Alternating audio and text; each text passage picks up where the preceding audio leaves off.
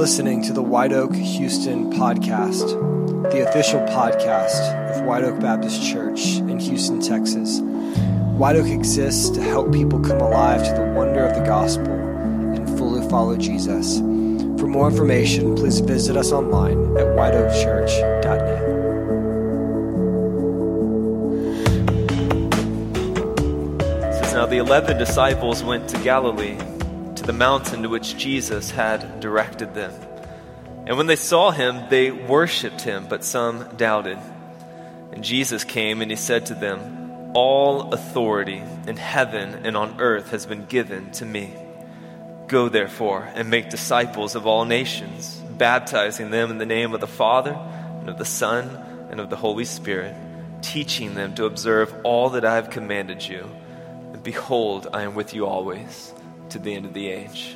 Amen. You may be seated. This is God's word over us this morning.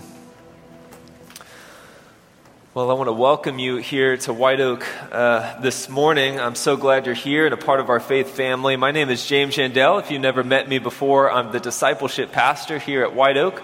And if you are new or visiting this morning, I just want to give a special welcome to you. I truly believe that God has more in store for your life than you could ever imagine. And probably my favorite part of my job is helping you discover what God has for you and all he has for you. And so I hope that today goes a long way in getting you there. But before we get to our text this morning, I kind of have a confession to make, and it's going to sound silly to a lot of you probably, but I hope a few of you can relate to this. I have anxiety anytime that I order from the drive-thru. I don't know if anyone else shares in this anxiety, but anytime I'm next up in the drive-thru or even just in a restaurant, when I have to do the ordering, I get really, really anxious. It's not a phobia per se, but I still get anxious. And I'm going to go out on a limb here. I'm just going to ask for a show of hands, please. Does anyone else feel any sort of anxiety when they order stuff?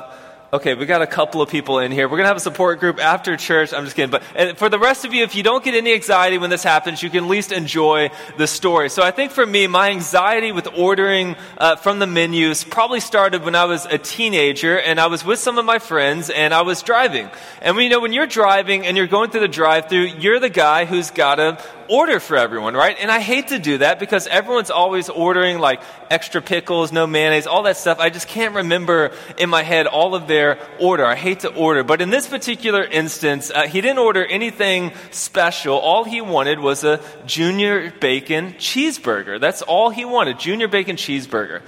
And unfortunately, when I went up to the window and I ordered our meal, I ordered a Bunyan Jakin cheeseburger. And I have no idea why I said that. It just came out of my mouth, and I haven't been able to live that down with my friends since. But it started me on a trajectory of being very terrible at ordering food in restaurants. If I go to a restaurant, and let's say it's a Greek restaurant or maybe a Vietnamese restaurant, if I don't know how to pronounce it, I'm just going to point to it. I'm not even going to try to pronounce it. At the Greek restaurants, what's that one lamb dish? Is it gyro, gyro? I don't know how to pronounce that, so I just point to it. Thank you. I'll get with you, Shabali, after the service. So I just won't order with my mouth. I'll just point to it. But even at Chick-fil-A, I've had some problems. I've noticed that when I order, I guess I mumble a little bit, and so whenever I try to give my name to them, they always give me something crazy back. So I was at Chick-fil-A one time, and they asked for the name on the order, and I said, James, and she goes, Champs? I said, James, and she's like, Champs? I'm like, James. And she's like, Champs? I'm like, yes, exactly. That's how, my name is Champs. You can call me that. But I think it culminated probably at Starbucks. A few years back, I was ordering from Starbucks often. If you follow me on Facebook, you know about this traumatic event in my life. And so I go to Starbucks, they ask for a name on the order. I say, James. And I go to sit down. And a few minutes later, I hear them shout, Jance? And I'm like, we'll throw it up on the screen. So this is what they wrote in my cup. I said, that's a strange name. They said, caramel macchiato for Jance. I'm like, I got a caramel macchiato, but I'm not Jance, right? She says, a caramel macchiato upside down with 3 pumps of vanilla for Jance. I'm like, it's totally mine. I go up, I say, hey guys, my name is James. I think this is mine. And they point to the cup. They said, this one's for Jance. And I'm like, I think this is for me. And they apologize. I finally get my drink. I go on. A week later, I come in. I go through the same routine. And this time, you can debate it here, but they called it out. Jamie was what they put on my cup. because I thought I said Jamie, I guess. But the worst one was the third time I go back in. It's the same place. They know me. I go, my name is James. I go to sit down, and a few minutes later, I hear them say, Lames. Lames, this is right here. You can see it. A venti iced vanilla latte for Lames. And I get up, and I make the walk of shame. I grab it, and I sit down in solitude. I feel like it was a losing battle at that point. But these days, I just have Sarah order for us, or I mobile order. I try not to do it in person. But I bring this up because I feel like we try to avoid things that make us uncomfortable, right? If we're embarrassed by something, or if we get anxiety around something, then we tend to try to avoid it, right? And we're in church this morning. We're talking about spiritual things. And so I think prayer is probably one of those things that makes some of us uncomfortable. I'm not sure if you've ever been in a situation where you've had to pray out loud in front of other people, but for some people in here, you'd rather get dental work done than pray in front of other people. You feel really uncomfortable doing that, right? Maybe for some of you, even when you pray in private, it's uncomfortable. You're not quite sure what to say. You have all these different things.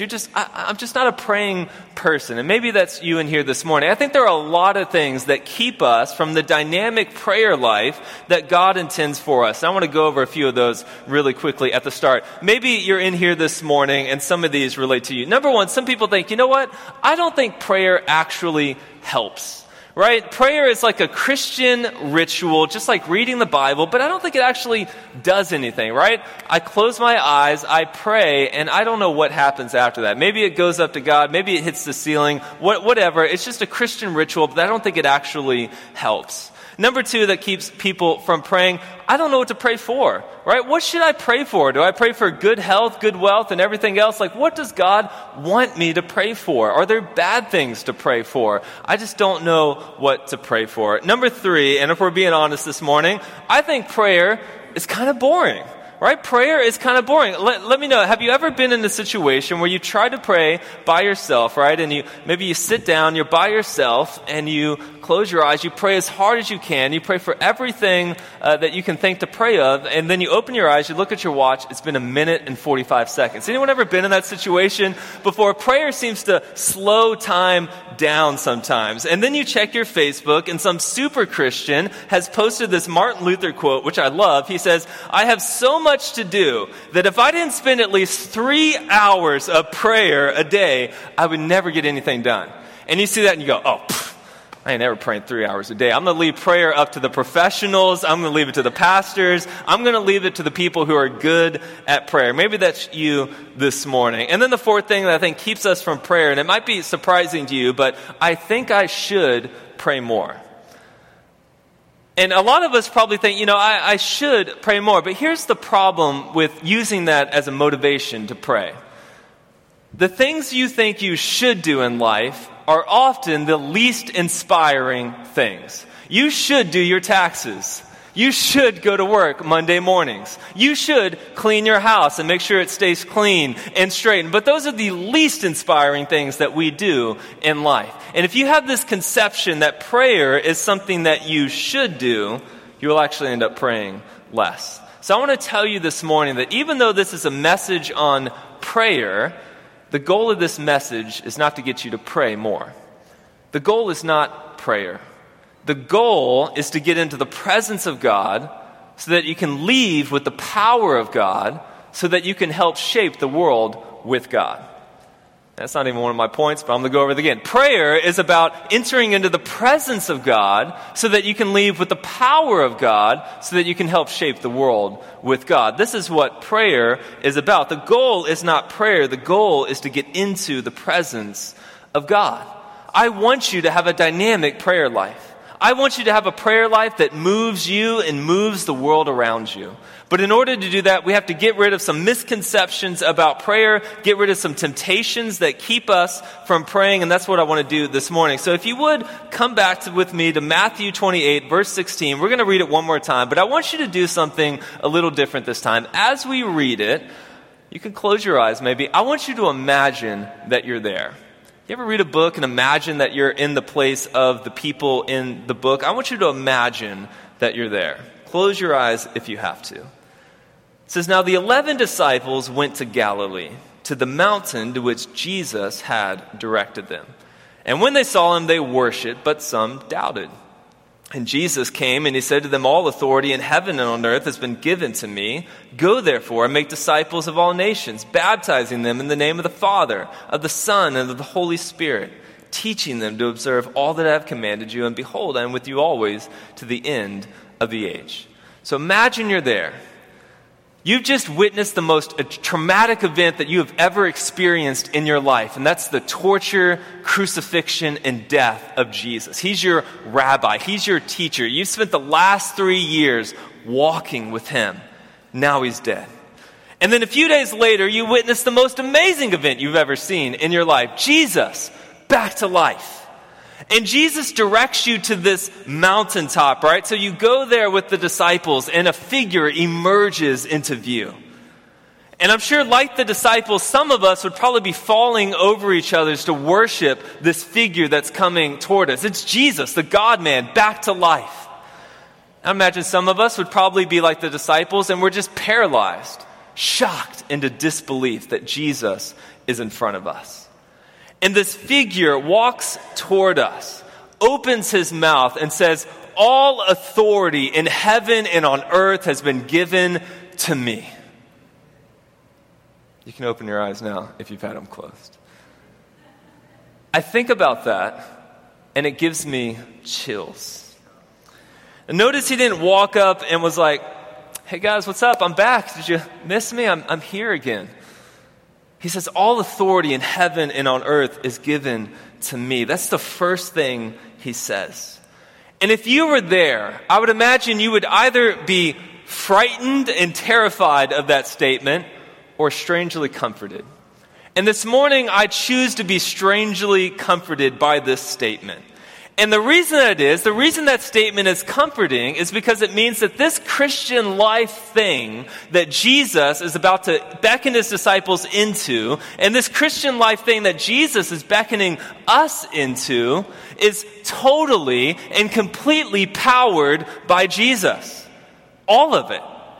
Everything from beginning to end is powered by Jesus. The Great Commission is powered by the authority of Jesus. Disciple making is powered by Jesus. Holiness is powered by Jesus. Forgiveness is powered by Jesus. Protection and provision in your life is powered by Jesus. And as we talk about prayer this morning, prayer is powered by the authority of Jesus, not you. Prayer is powered by the authority of Jesus, not you. Here's the misconception that a lot of Christians have, especially newer Christians. This is idea that I have to have all the Christian lingo down before I become a praying person. Right? I've talked to different people as a pastor in the church and outside the church, and they say, you know what, James, I'm just not a praying person.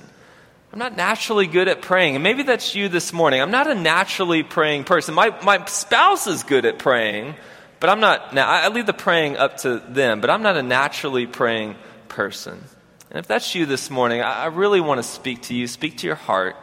I want to comfort you a little bit and say, if that's you, I 100% agree with you. You're not a naturally praying person. None of us are. That's why Jesus had to teach his disciples to pray. That's why Jesus has to teach us to pray.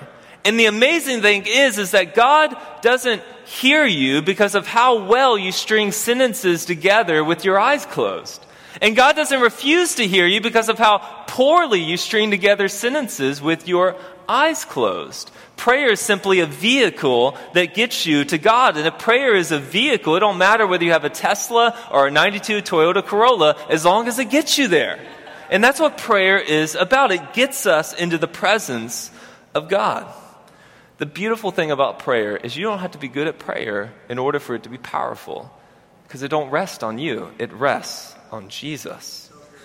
Romans 8, verse 27. You can open it there if you want to, but it'll be on the screen behind me. It says, and the Father, who knows all hearts, knows what the Holy Spirit is saying, for the Holy Spirit pleads for us believers in harmony with God's will. So sometimes we pray and we're not quite sure what to pray for, or we're afraid we're going to pray the wrong thing, or we're afraid we're going to pray something that God doesn't ultimately want for us. And we think, you know what? I don't want to pray something wrong. I don't want God to be mad at me. But what I see in this verse right here is that the Holy Spirit is like an editor to our prayers. The Holy Spirit knows exactly what we need. He knows our hearts. He knows what we need. And so the Holy Spirit is like an editor. Authors and writers need editors because sometimes they put out bad content. And the Holy Spirit is like an editor to our prayers. So even if you don't know exactly what to pray, even if you're not praying correct theologically every single time, the Holy Spirit goes in, corrects that, sends it up to the Father. He knows what we need. Romans 8:34, check it out, a few verses down. It says, "Who then will condemn us? No one." That's a sermon unto itself. But it says, "For Christ died for us and was raised to life for us. And he's sitting in the place of honor at God's right hand, pleading for us." So what's more is not only is the Holy Spirit an editor to our prayers, I'm going to get in trouble for this. I'm going to get an email probably after my sermon. But here's the thing. Even if you never prayed again in your life, you'd be taken care of because Jesus always intercedes for us. Jesus is always at the right hand of the Father interceding for your needs. So even if you never prayed again, you would be good because God intercedes on your behalf. But here's the problem. The problem is that Jesus would never want to rob you of the joy that comes with entering into the presence of God. He wants to invite you into that. He wants to invite you into that joy. So these truths, this idea that the Holy Spirit edits your prayers and helps you pray as you ought to, and this idea that Jesus is always interceding on your behalf is not meant to lead you away from prayer, but toward prayer in such a way that says, you know what, the responsibility really isn't on me, it's on God. Hebrews 4:16, this is a beloved, well-known verse. I'll throw it up on the screen. It says, "So let us come," what, timidly? No, boldly to the throne of our gracious God. There we will receive mercy, and we will find grace to help us when we need it most.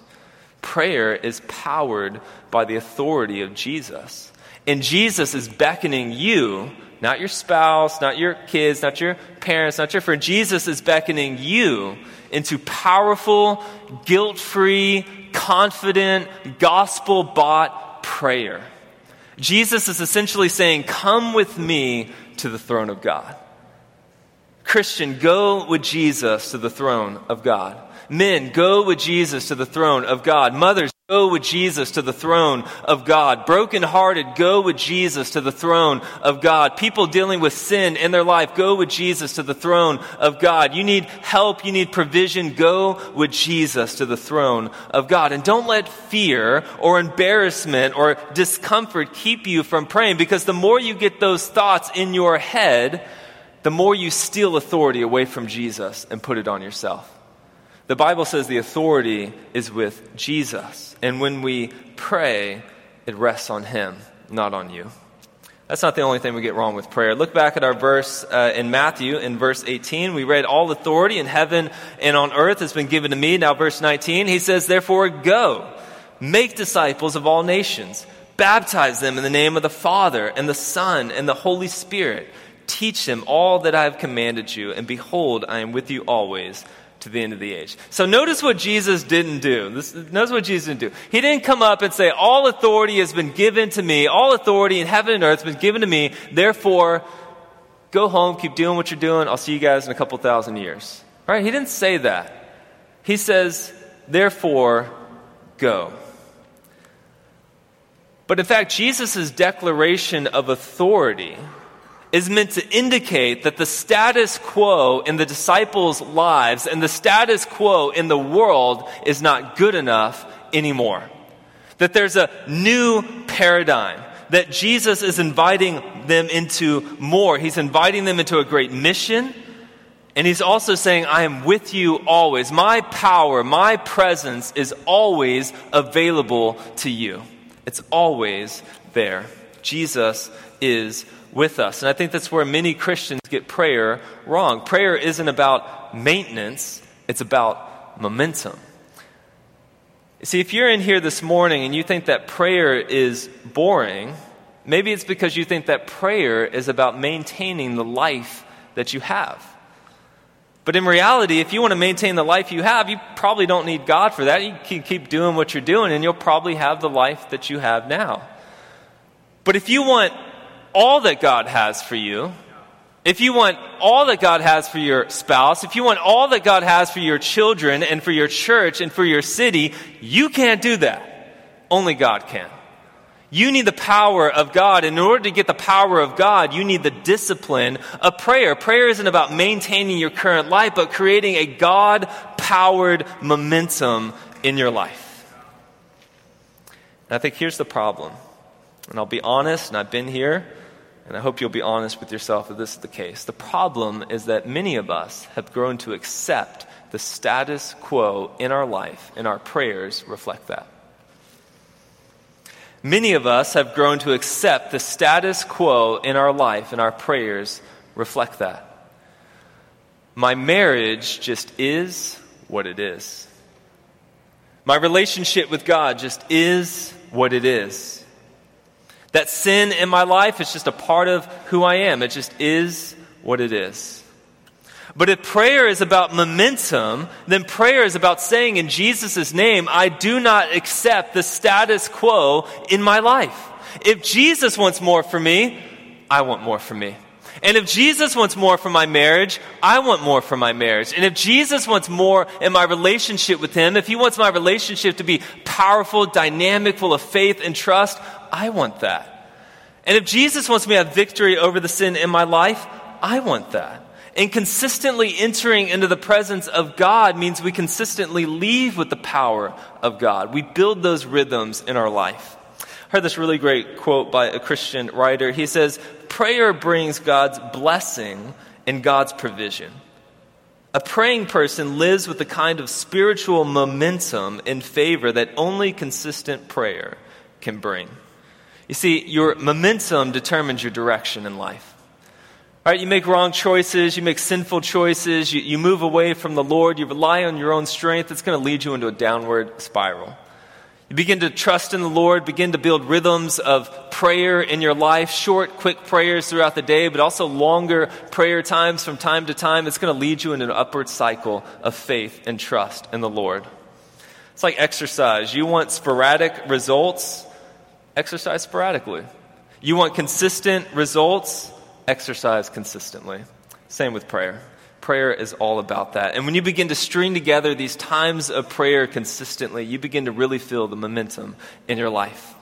It changes your attitude and it changes your circumstances. In Ephesians chapter 3, verse 17 through 19, the Apostle Paul prayed a prayer, and I like to call these kind of prayers momentum-building prayers. And you're going to see why. You can turn there if you want to, but I'm just going to summarize it here. Paul prays for the Ephesian church this. He prays that they may have power to grasp how wide and how long and how high and how deep is the love of Christ. That's a momentum-building prayer. And if you don't quite get it, let me just explain it a little bit. What Paul is saying is he's praying that the Ephesian church would go around 24 hours a day, 7 days a week, 365 days a year, conscious of how much Jesus loves them. Imagine if you had that on your mind 24 hours a day. That's not a maintenance prayer. Maintenance prayer is, God, continue to give me good health, continue to keep my job. I pray that you'd be with me. Amen. Not a bad prayer, kind of a boring prayer. This is a momentum-building prayer. And I wonder, when's the last time you prayed for spiritual momentum in your life? Husband, when was the last time you prayed, God, I pray that you would give my wife and I the best relationship we have ever had this week? When's the last time you prayed, God, I pray that my relationship with you this week would just be on fire. That I would just love you more than I've ever loved you. That I would find victory over sin in my life. When's the last time you prayed a prayer like that, expecting God to move? Don't make prayer about maintenance. Aim higher with your prayers. Turn with me to Matthew chapter 6, verse 9 through 13. It'll be our last passage that we sort of look at this morning. And it'll probably be familiar to you as you open up there. I'll set a little context. So the disciples had asked Jesus to teach them how to pray. And we find this particular prayer in a couple of different points in Scripture, and we often call it the Lord's Prayer. And if you grew up in church at all or are familiar with church, you've probably heard this prayer. And this is Jesus' sort of model prayer for us when we don't know how to pray. This is what he says. He says, "Pray then like this." He says, "Our Father in heaven, hallowed be your name. Your kingdom come, your will be done on earth as it is in heaven. Give us this day our daily bread, and forgive us of our debts as we have also forgiven our debtors. And lead us not into temptation, but deliver us from evil." And some translations might put, "For yours is the kingdom and the power and the glory forever. Amen." So Jesus encourages us to pray a lot of different things in this passage, right? He talks about daily bread. He talks about forgiveness. He talks about deliverance from evil. But I want to zero in on the number one thing that Jesus calls his disciples to pray for. And can you see it in this passage? The number one thing he says is, "Your will be done, your kingdom come on earth as it is in heaven." What makes prayer spectacular is not just that we get to pray for our own problems and our own needs, but that prayer gives us the power to bring heaven down to earth. Prayer gives us the power to bring heaven down to earth. Prayer isn't just about spilling out all of our problems before God. Prayer is God's way of engaging us with the problems of the world. Prayer is how God aligns us to his mission of bringing his will and his kingdom down to earth. You see, when you and I read the Bible, you open up the Bible and you read all these stories, right? You read stories about healing, stories about people being saved, stories about disciples being sent out, stories about compassion on the poor, and all these different things. And when you're reading the Bible, you're seeing a window into a world where God's justice and peace reigns. And prayer is about inviting that justice and peace into our world, into our time, into our present, not just in the Bible, but to where we're at in this place. Prayer is about inviting those things down. I heard a pastor say this one time, and it always kind of stuck with me. He said, "I will pray no prayer where I'm not willing to be the solution to the problem." When Jesus prays, "Your kingdom come, your will be done," he's asking the Father to align his heart with the Father's heart. And the Father's heart is that his people might go forth as his representatives in the world. I think it's really interesting in this passage how Jesus says, "All authority is mine, heaven and earth, it's all me, therefore you go." And he says, "I'll be with you as you go." And so, in a way, Jesus has given us the authority to make disciples and to invite others into the church and into the faith. You already have the credentials. Like, you've got a badge on right now. You've got a badge with your name, and it says, Kingdom Disciple Maker. If you're a Christian, you've got the badge. The problem is, you probably don't make disciples, or maybe you're nervous about making disciples, or nervous about engaging in spiritual conversations because you have the authority from Jesus, but you don't have the power. Prayer fills the gap. When we pray to the Lord, Great Commission type prayers, we invite him to give us not only his authority, but his power to go forth. So what does that look like practically? What does it look like to pray missionally? Not just for your needs, but to look beyond yourself into the needs of the people in the church and to the neighborhoods around us. What does that look very practically? I want to help you out this morning. I want to give you two dangerous prayers, for lack of a better word. Turn to your neighbor and say, 2 dangerous prayers. Turn to your other neighbor and say, 2 dangerous prayers. All right, I like the emphasis. All right, so if you want to jumpstart your prayer life, if you want to make it a little less boring, I'm going to give you 2 prayers that'll make you nervous really, really quick. Prayer number 1, send me. Isaiah chapter 6, verse 8 says this, "And I heard the voice of the Lord saying, whom shall I send, and who will go for us? And then Isaiah said, here I am, send me." You want a scary, dangerous prayer that God will answer real quick? Pray, send me. Dangerous prayer number 2, send opportunities. Colossians chapter 4, verse 3 says this, "At the same time, pray also for us, that God may open a door to us for the word, to declare the mystery of Christ, on account of which I'm in prison." You want a dangerous prayer? Don't only just pray, "God, send me," but pray for opportunities. Opportunities to press into the needs of the people around you. Opportunities to get into spiritual conversations with your family and with your coworkers and with your friends. Pray for these things. Pray, "Lord, open up the needs of those around me. Open up the problems of those around me. I want to jump into those that I may represent Christ in them." You see, if prayer for your personal life can build momentum in your life, then it follows that if God's people pray for momentum in their church and in their city, that it would build spiritual momentum in our city. And I truly believe that this morning. And as we draw to a close this morning, I want to linger on that thought for a while. We're going to linger on this thought. This idea that prayer brings spiritual momentum. We know it brings it in our own life if only we're willing to pray and to ask for it. But what does it look like when God's people unite in prayer for a movement of God? I've been convicted about prayer recently. You say you're not a naturally praying person. I'm not a naturally praying person. I'm a person that sees something that needs to be fixed. I'm going to go fix it. I rely on my own strength and my own power often. And yet I was reminded, convicted, floored by what John the Baptist said. And he said that man can have no good thing except that which is given to him from above. Prayer is an acknowledgement that we have nothing apart from God.